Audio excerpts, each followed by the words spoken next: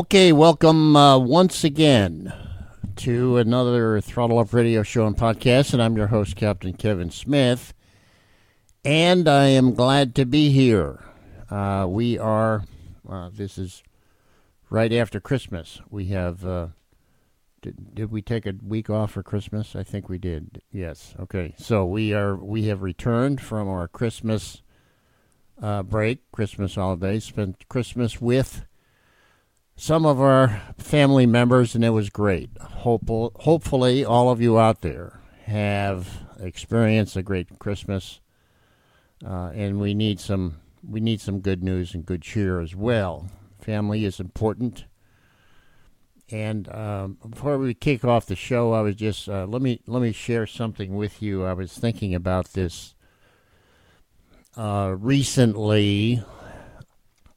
You know, as a retired naval officer and a combat-trained warrior, why was I doing that and what was going on? Certainly, we were protecting the Constitution of the United States. But for what ultimate purpose? And I begin to think about this sort of like philosophically. What was the ultimate purpose of protecting and defending and upholding the Constitution of the United States? And my way of thinking is that the ultimate purpose was to protect the family, the American family. That's the way I kind of see it now, looking back on my life from this perspective. I think the ultimate reason was the protection of and the preservation of the American family. And I'm not the only one, by the way, that's talking about this. If you take a look at what's going on in the national discourse, I think you will agree with me that more and more people are discussing the value of the family, the value of the family unit, the value of having a family, and the value of creating a society that is family-centric. Without a family, we will cease to exist as a nation, as a country, as a people. And that's pretty well an acknowledged fact right now. Okay, so that's a little bit of a diversion there from the show, but that's kind of like the thing I've been thinking about over this holiday period. All right, so this is a Throttle Up radio show and podcast. We are a radio show on Red State Talk Radio, and we are a podcast on most podcast platforms that we know of. A whole bunch of them. You can find us pretty much everywhere if you want to listen to us on a podcast format. You can go to our website as well, throttleUpradio.com, and that has all of it. We do have a YouTube channel. Throttle Up is a YouTube channel. We're going to start activating that and posting videos on that after the first of the year. So we're going to start, that's sort of like the other thing we're going to be doing in 2024 on a regular basis. What else do I need to talk about? I'm here with my great audio engineer, and she keeps me on track and does all of the necessary stuff behind the scenes and make sure that make sure we pull this thing off and it's high quality every week. We try very hard to do that. You're going to ask me a question here pretty quick, right? So, you ready? No, not quite. And so what else do I need to say? Oh, we have a new book out, Sonic Warrior, Chronicles of a Top Gun Pioneer. And, of course, we are on Substack as well, so you can go to Substack. It's an app or a platform. It's a platform for writers primarily, but it's also designed to be reader-friendly. And it's kind of a new thing, but it is growing in popularity quite a lot, and we are glad to be on the Substack platform as well. And we write a short article every week, or almost every week, on that, and that's getting some quite a bit of attention already. So that's the administrative stuff. So my great audio engineer, is going to ask me this question as we kick off the show for this week. Here goes. Okay, hello, Kevin, and hello to your listening audience. Okay, we learn to acquire, operate, and maintain military equipment. Often, this is referred to as combat weapons and systems. But what else do we need to achieve? What else do we need to do to achieve mission success and win? Okay, great question, and this is something that's sort of like has been brewing on the back burner for quite some time. I just came back from a speaking engagement at Johns Hopkins University, and we talked a lot about it. We talked quite a bit about this issue. Now, my proposition is a little bit outside the box, maybe way outside the box. My proposition is, I guess you could say it's even radical, but here goes. This is what I've been. My position has been this way for a very long period of time. Not that I have not received criticism along the way. Of course, I have. That just sort of like goes with the territory. But my position is that we need to be and always should have been warrior-centric, not hardware-centric. Okay. Now, there's a lot of discussion going on right now about what kind of tactical airplanes do we need to have in our armed forces? What kind of vertical lift, what kind of long-range stuff, what kind of transports, what kind of tankers, what kind of fighters, what kind of attack airplanes and electronic warfare airplanes, and on and on and on and on. Okay, so everything is sort of like a hodgepodge of hardware. And that, I guess that's somewhat inevitable, but as I pointed out recently in some of my Substack postings and Substack short articles, that experience is that we either win or lose on the battlefield because of the skill of the warrior that we have in our armed forces. That is really the bottom line. That's how we win. It's a skill. Now, the skill is related to, but it is not directly related to the weapon system that you're operating. The skill goes beyond that, mere operating a technological weapon system. Goes far beyond that. We're going to be talking about that today as we go forward. So what my proposal is, and my position is, as we go into 2024, we return to our fundamental roots, if you will, or we return back toward the human and make it a human-centric system, not a technological wizardry kind of a thing. We are spending too much time in the technological basket. We need to get out of that rut, and we need to move once again into the human basket, or the humanistic, or take a humanistic approach. I call it a warrior-centric. The warrior is the human. That is the warfare specialist that we have in our military, on the front lines, at the tip of the spear, doing what needs to be done to preserve and protect the Constitution of the United States of America.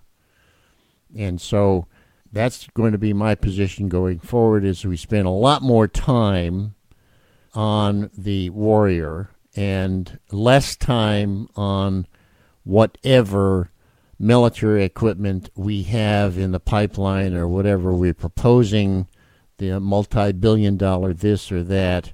First and foremost is the warrior. Now, let me give you an example of that in terms of how does that unfold, or how do you create that in realistic terms? All right, so I'm going to give you an example of that, and this has been tried before, so I'm not the first one to come up with this. That has been tried before, and it's been very successful. If we adopt a warrior-specific approach, okay, so the warrior can, so our combat forces are populated by trained warriors that need to constantly hone and refine their skill sets and become better over time.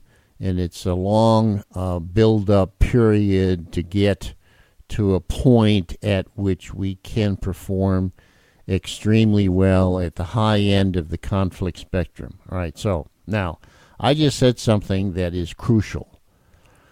I said that we need to get back to the high end of the conflict spectrum and start training to perform at that high level. I think that's pretty much undisputed right now. I believe that from what I can gather, most thinkers, most military planners, most historians, the list goes on and on and on, certainly most warriors will say, yes, we need to prepare for combat at the high end of the conflict spectrum. And that means that we're dealing with a near-peer adversary. That's what it means. Okay. So, if that is actually the case, then what do we do with all of the in my experience and in my community is the aviation community, and in particular the fighter pilot community? What do we do with all the fighter pilots that occupy these frontline squadrons? Particularly, what do we do when the airplane is not ready for flight?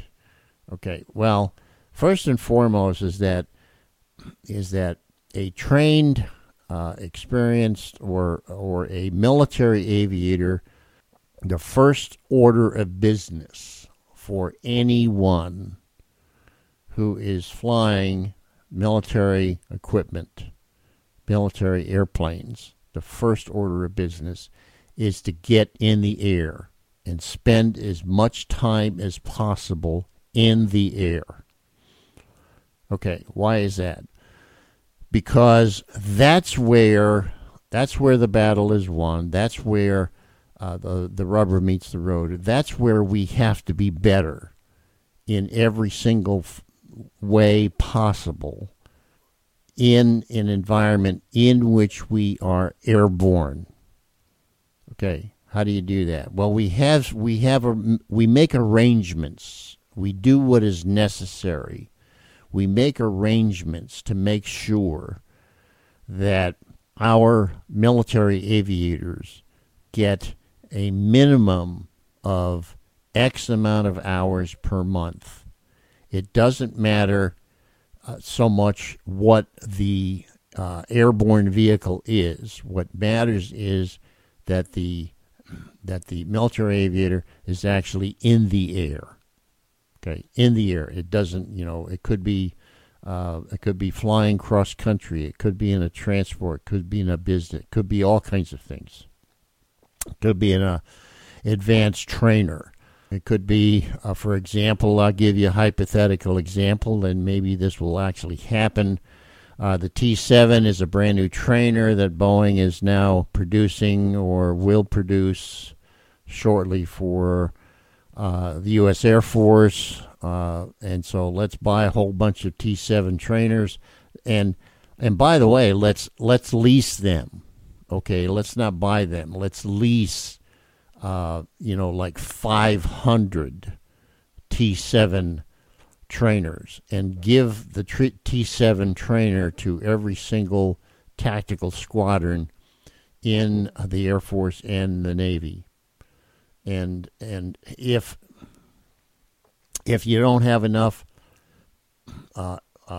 tactical airplanes to provide high flight time for every one of the aviators in your air wing, then the backup plan is to get airborne in the T-7 trainer. Right, so that's where I'm going. Okay, so we're going to take a look at the mental skills. What are the mental skills that we need to do? We need to pay attention to. We need to develop in our air combat forces. What are the mental skills? Now, we go right now. We're pretty much we pretty much stop at the technological doorstep. We go right up to the technological doorstep, and we say, okay, we're going to teach our combat forces how to operate and maintain this highly sophisticated technological system that we have purchased, or we have acquired, we have manufactured, we have produced, whatever. Okay, and that's about it. Right? Do we go beyond that? Right now, we're not going beyond that. And should we? My position has always been we go far beyond just being able to operate in some form or fashion a weapons system or a weapons platform, if you will.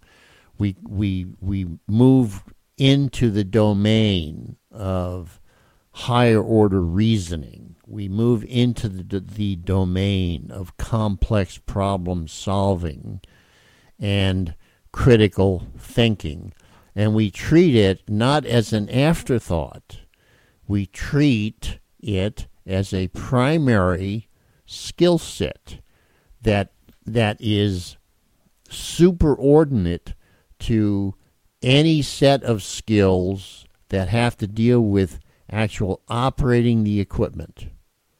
Okay, so the first order of business is all of the superordinate skills, the decision making, the problem solving, the situation awareness, all of the higher order skills that are necessary for the warrior in order for the warrior to achieve mission success. Now, last show we talked about Masters of the Air, and it's a new series coming out, isn't it?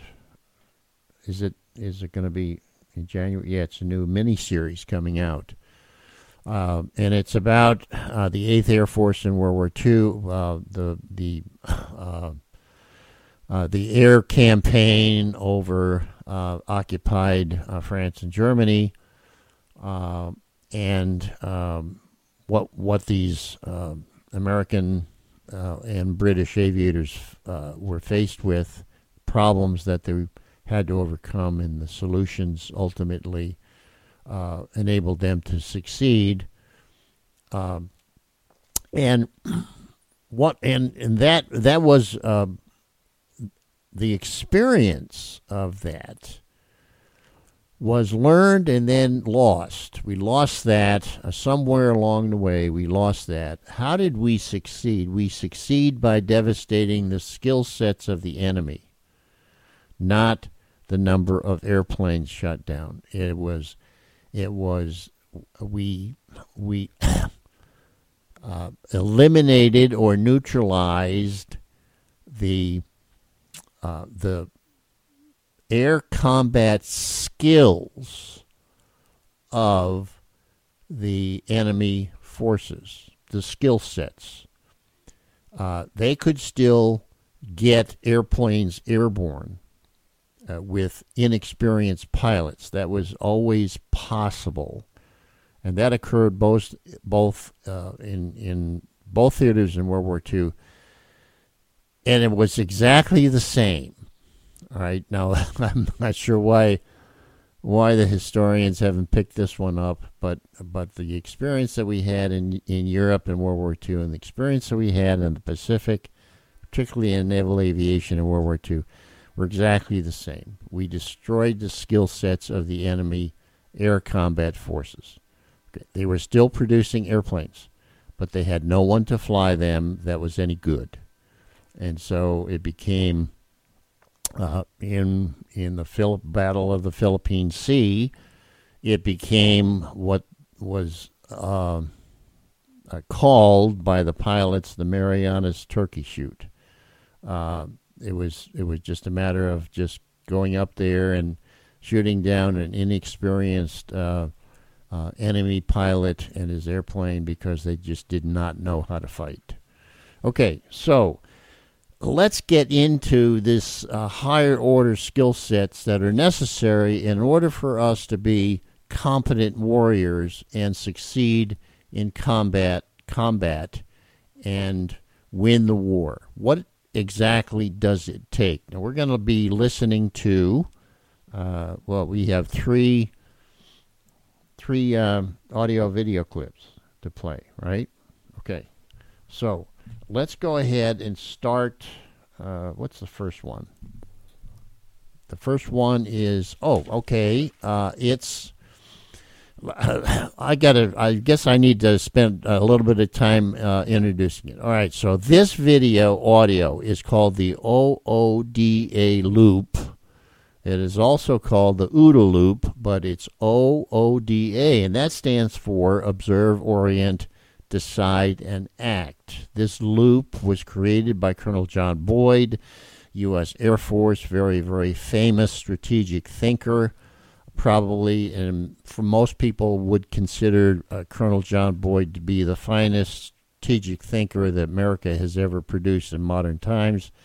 The OODA loop is a way for us to make better decisions faster. It's a mental model, and this is what should be addressed. There should be a centerpiece in our advanced mental skill preparation and training, the OODA loop. We don't spend enough time on it. We don't. All right. Why? I don't know why. It just doesn't seem to be very convenient for us.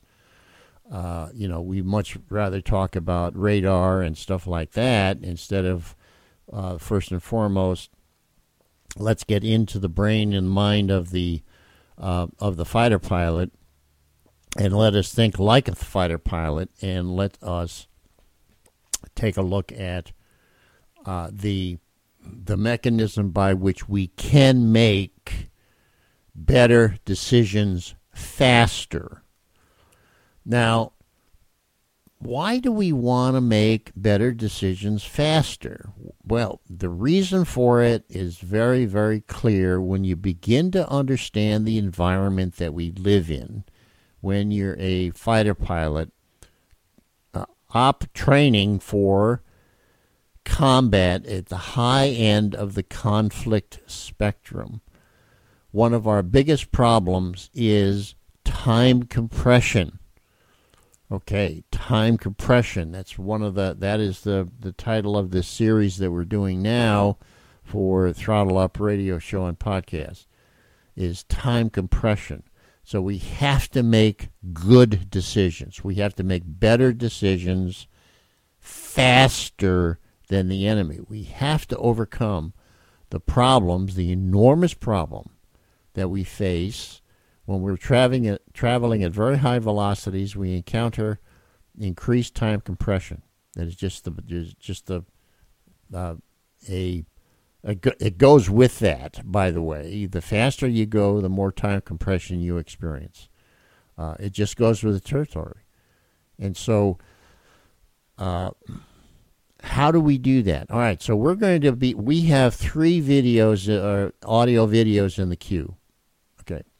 The first one is called the OODA loop, How to Make Better Decisions. Let's go ahead and play that right now, and then we'll play the other two shortly. This is, 5 minutes, a little over 5 minutes, right? Okay, all right, so let's go ahead and play that now, and we'll play the others too as well, and then we'll talk about it.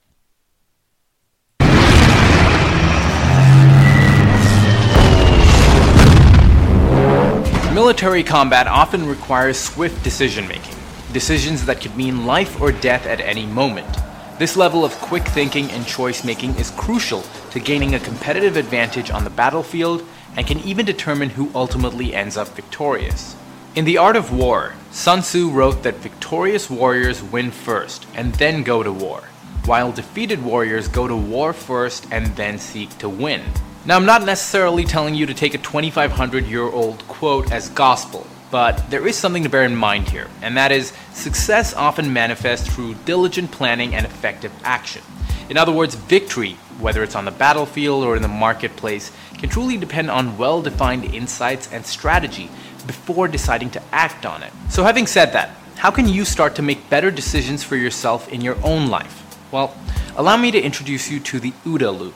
The OODA loop was developed in the mid-20th century by military strategist and U.S. Air Force Colonel John Boyd.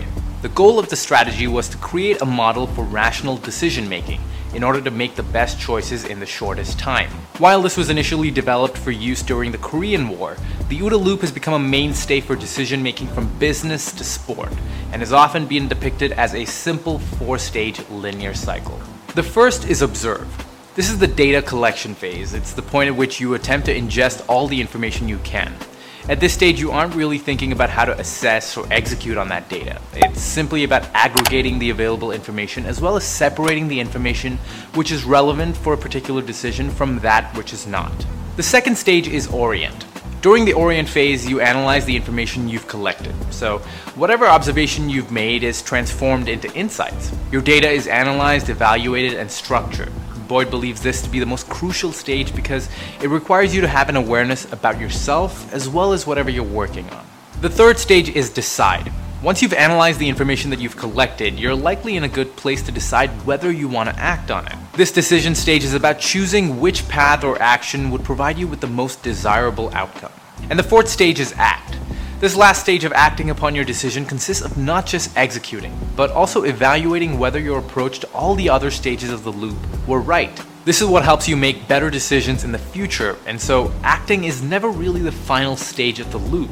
Instead, it's critical to you making faster and more effective decisions in the future. With the OODA loop, you can absorb information around you and interpret it within the parameters of the objective that you want to achieve. By going through each step in the loop and updating your decision based on real-time data, it becomes possible to identify structural issues, develop effective strategies, and implement solutions faster than you would otherwise. What I've learned from implementing the OODA loop is that great decisions are made not just for effective action, but also as a learning practice so that you can get better with time.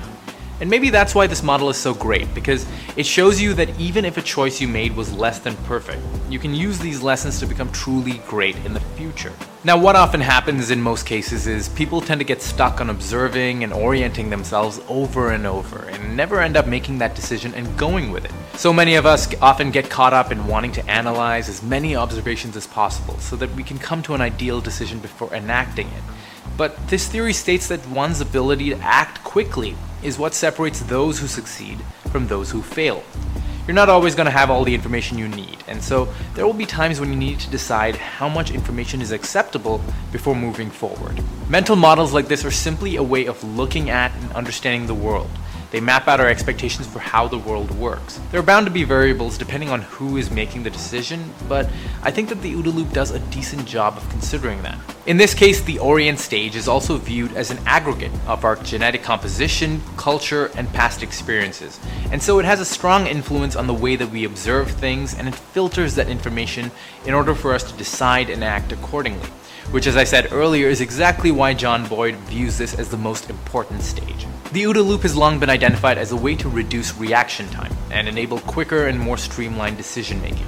This framework was initially created to provide an advantage of speed in combat, so bear that in mind that in everyday life it may not always be best to favor speed necessarily. Instead, I've used this method to become more comfortable with uncertainty in the decisions that I make and have a process that I can rely on if I need to act on something fast. So the next time you're in a position where you have to make a bunch of rapid decisions in order to give yourself a competitive advantage, try to use this 4-step model to cover your bases and make the best decision possible in the shortest time. Thanks for watching the video. I'm curious to know what your process is for making quick decisions. How do you go about making tough calls? Leave your comments below the like button right down below. I'm looking forward to seeing you right there. Until next. Okay, so we're going to play 2 more of this related topic. Now, I want you to keep in mind something here. We never have the luxury of waiting for a perfect set of information to come to us. In the real world, there's always going to be elements of complexity and uncertainty. I say that often. I say in my talks and in my writings that complexity and uncertainty prevail. This is the nature of the environment or the nature of the battle space. There is always going to be that. There is no perfect place. You're not going to achieve perfection. You're always going to encounter uncertainty, and hand in glove with uncertainty is complexity. If we're dealing with the high end of the conflict spectrum, expect things to be complex as well. So complexity brings an additional level of uncertainty and an additional level of confusion to the activities that we are engaged in this particular time and place. We call it the airborne battle space. Could be anything, but we call it the airborne battle space. Okay, so we're going to do one more on the OODA loop, which is OODA loop, again developed by Colonel John Boyd, and one of his great achievements, not the only one, by the way. He's also inventor of maneuver warfare theory, but we're going to do another one. What is this called? Okay, the OODA loop, a competitive decision-making tool. Now, there will be some overlap here between the 3 audio clips that we're playing, but that's okay. That was my intention anyway, because it bears repeating, because it is particularly important that we do so. Keep in mind, and I'm going to say this probably a number of times, keep in mind that we have to have an agile mental process going on in our consciousness that enables us to actually take action when we are dealing with complexity and uncertainty, as well as increased time compression. Okay, so let's do this second audio clip on the OODA loop. Here we go. A 4-stage decision model, the OODA loop was initially developed to help fighter pilots win during air combat. The model was taught as part of a briefing titled A Discourse on Winning and Losing. The main takeaway was that to win, to beat the competition, you want to find an advantage, to be faster, to get inside or otherwise disrupt the enemy's loop. Over time, this decision model spread to other branches of the military, and eventually, application of the OODA loop made its way into first responder communities, sports, business, and other competitive fields. Going through each stage of the model, we start with Orient. While Orient is technically the second stage, when you understand Orient, then the other stages of the model fall into place. A passive interpretation of Orient is the direction you are facing.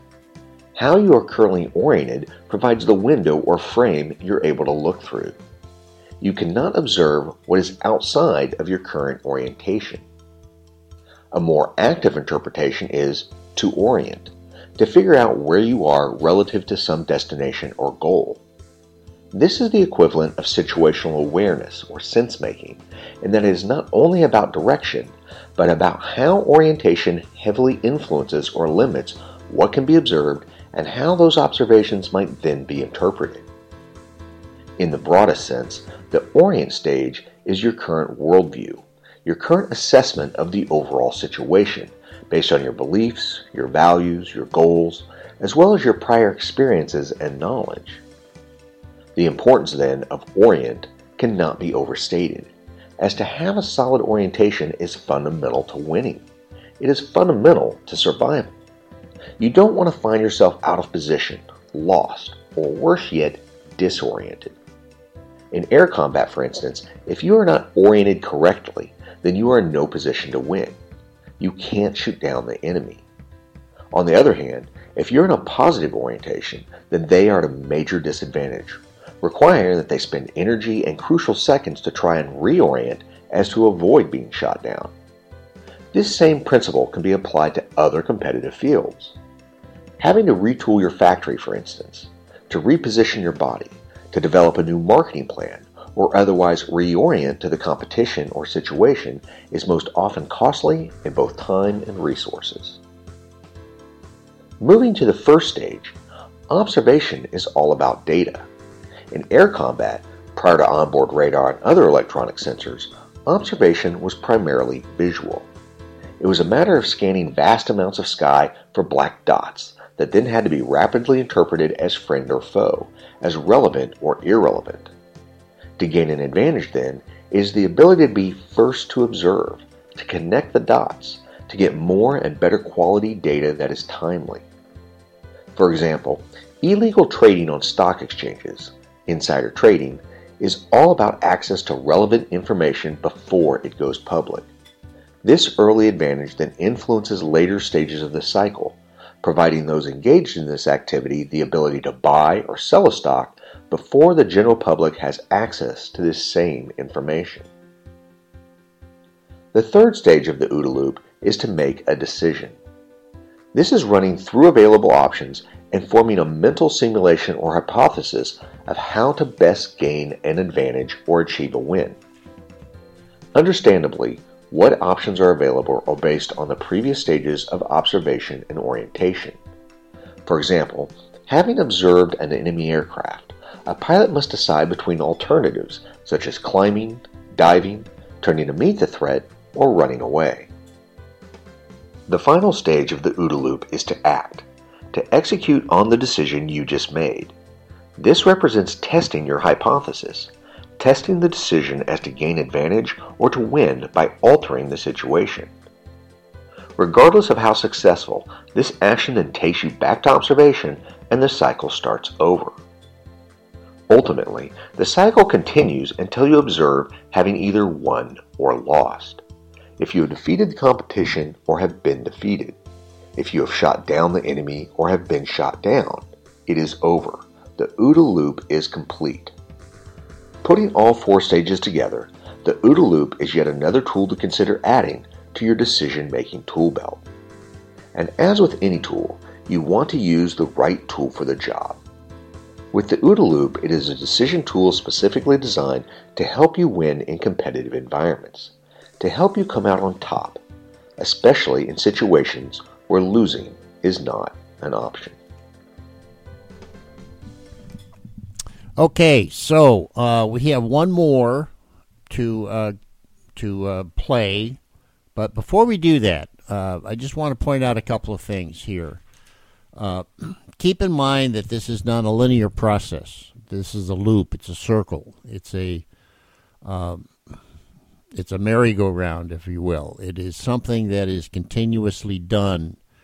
So it's not a linear start and stop process. It's a continuation of going through these, going through the loop, or these mental or the cognitive aspects of our ability to comprehend and to conceptualize.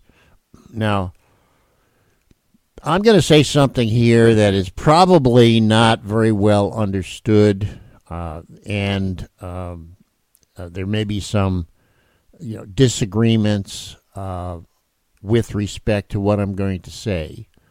But that's okay, all right? My position is that we're exploring this together, and we're just trying our best to come up with something that is actually workable in a real environment in which air combat or competitive environment, if we want to even go there, is in play. Okay. I think that the underappreciated but extremely important aspect of everything that we are talking about is to be able to conceptualize.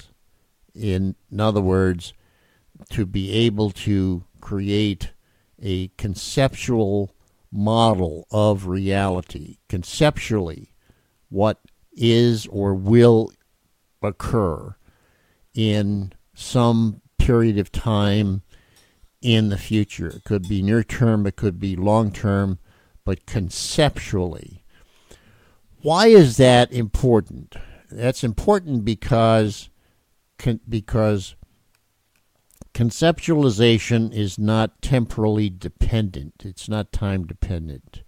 To look at the world through the lens of literalism, and I also use the word or term literal, that only gives you a certain amount of information. It does not give you the complete picture. The complete picture needs to be created conceptually at a place in your mental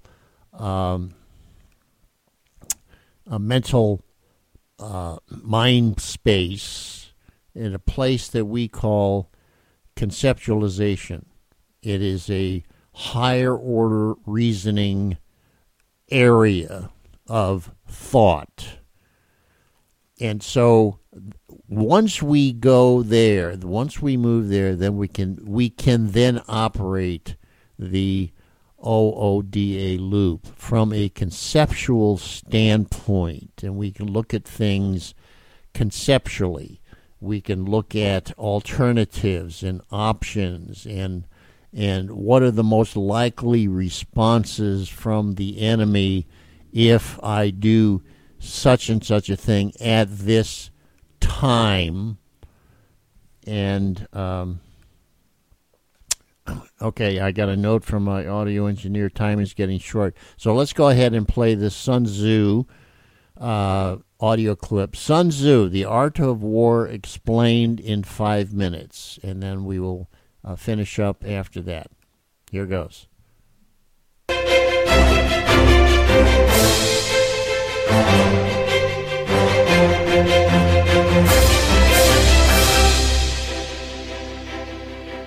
In the age of bloody civil war, 2,500 years ago, a Chinese military commander, strategist and philosopher emerged. His name, Sun Tzu. After successfully defending the state of Wu against its neighbour Chu to the west, a book formerly known as Master Sun's Military Methods was born, which has later become known as The Art of War. The Art of War is the most influential treatise on war ever written, consisting of 13 chapters, each of which is devoted to one aspect of warfare. It has shaped the way in which conflicts have been fought for thousands of years, from the Japanese samurai to the Napoleonic War. Not only has the book influenced military commanders and generals all over the world, it has had resounding effects on politics, sports, and business to this day. The art of war is of vital importance to the state. It's a matter of life and death, a road either to safety or to ruin. Hence it's a subject of inquiry which can on no account be neglected. Sun Tzu has a holistic philosophy that if you follow correctly and study thoroughly, you will be victorious. Sun Tzu says, "Avoid what is strong and strike at what is weak." Sun Tzu is a strong believer that winning the war with as little unnecessary combat as possible is the key to true victory.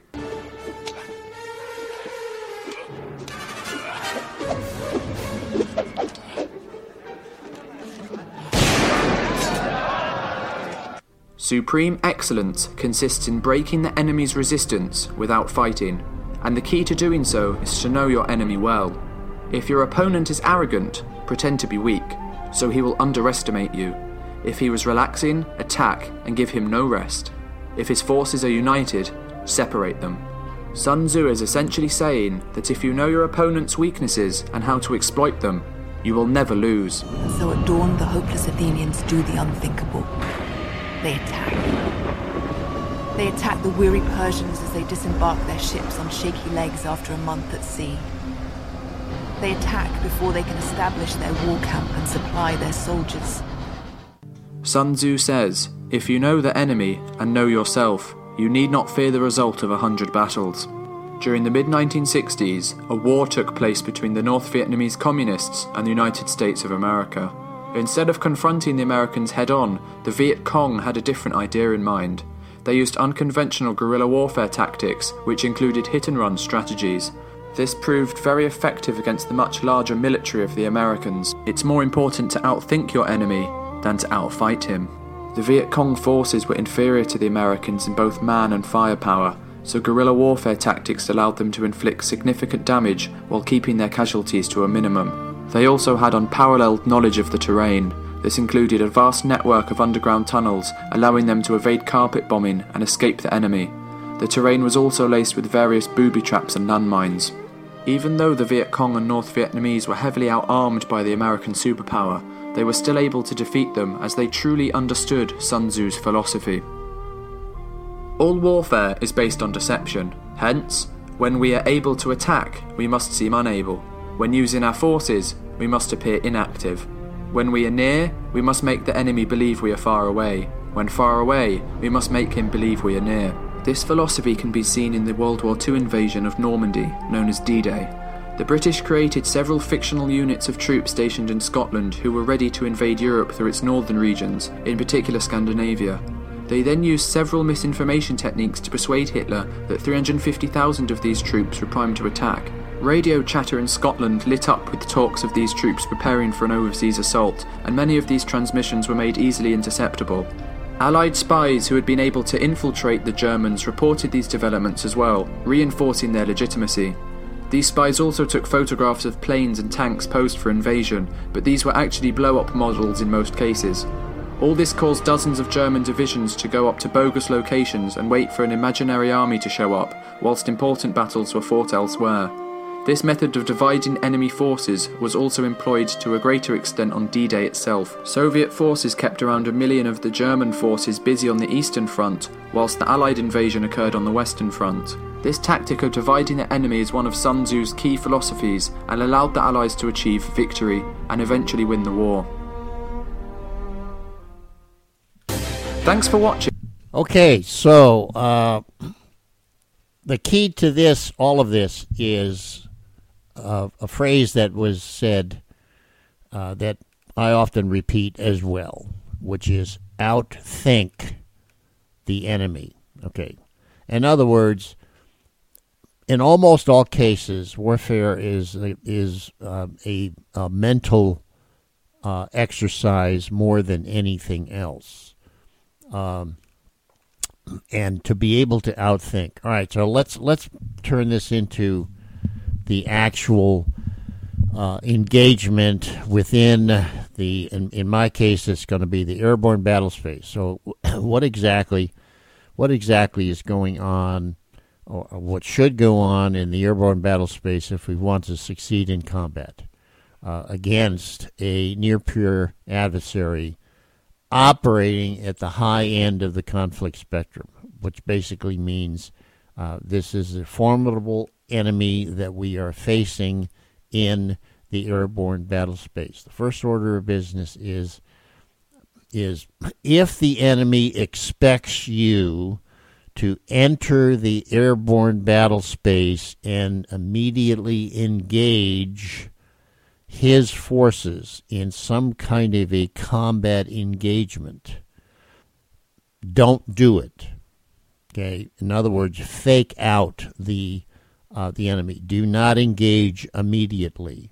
Now, you may want to engage, and I'm suggesting that we do engage, but we don't do it immediately. we send in some kind of a deceptive forward screen.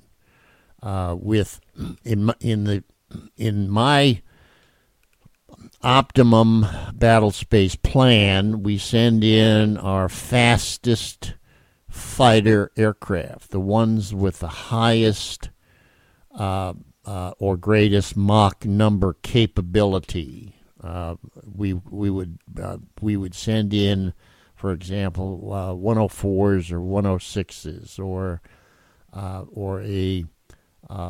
a group of F-8 Crusaders. That's the airplane that I flew, which is extremely fast. We could put upgraded engines in the F-8 Crusader, which they did, and we could get up to in the vicinity of Mach 2.5 and send them in, but they just sort of like blow through, and it confuses the enemy. The enemy says, well, wait a minute, where are these airplanes going? Why did they show up?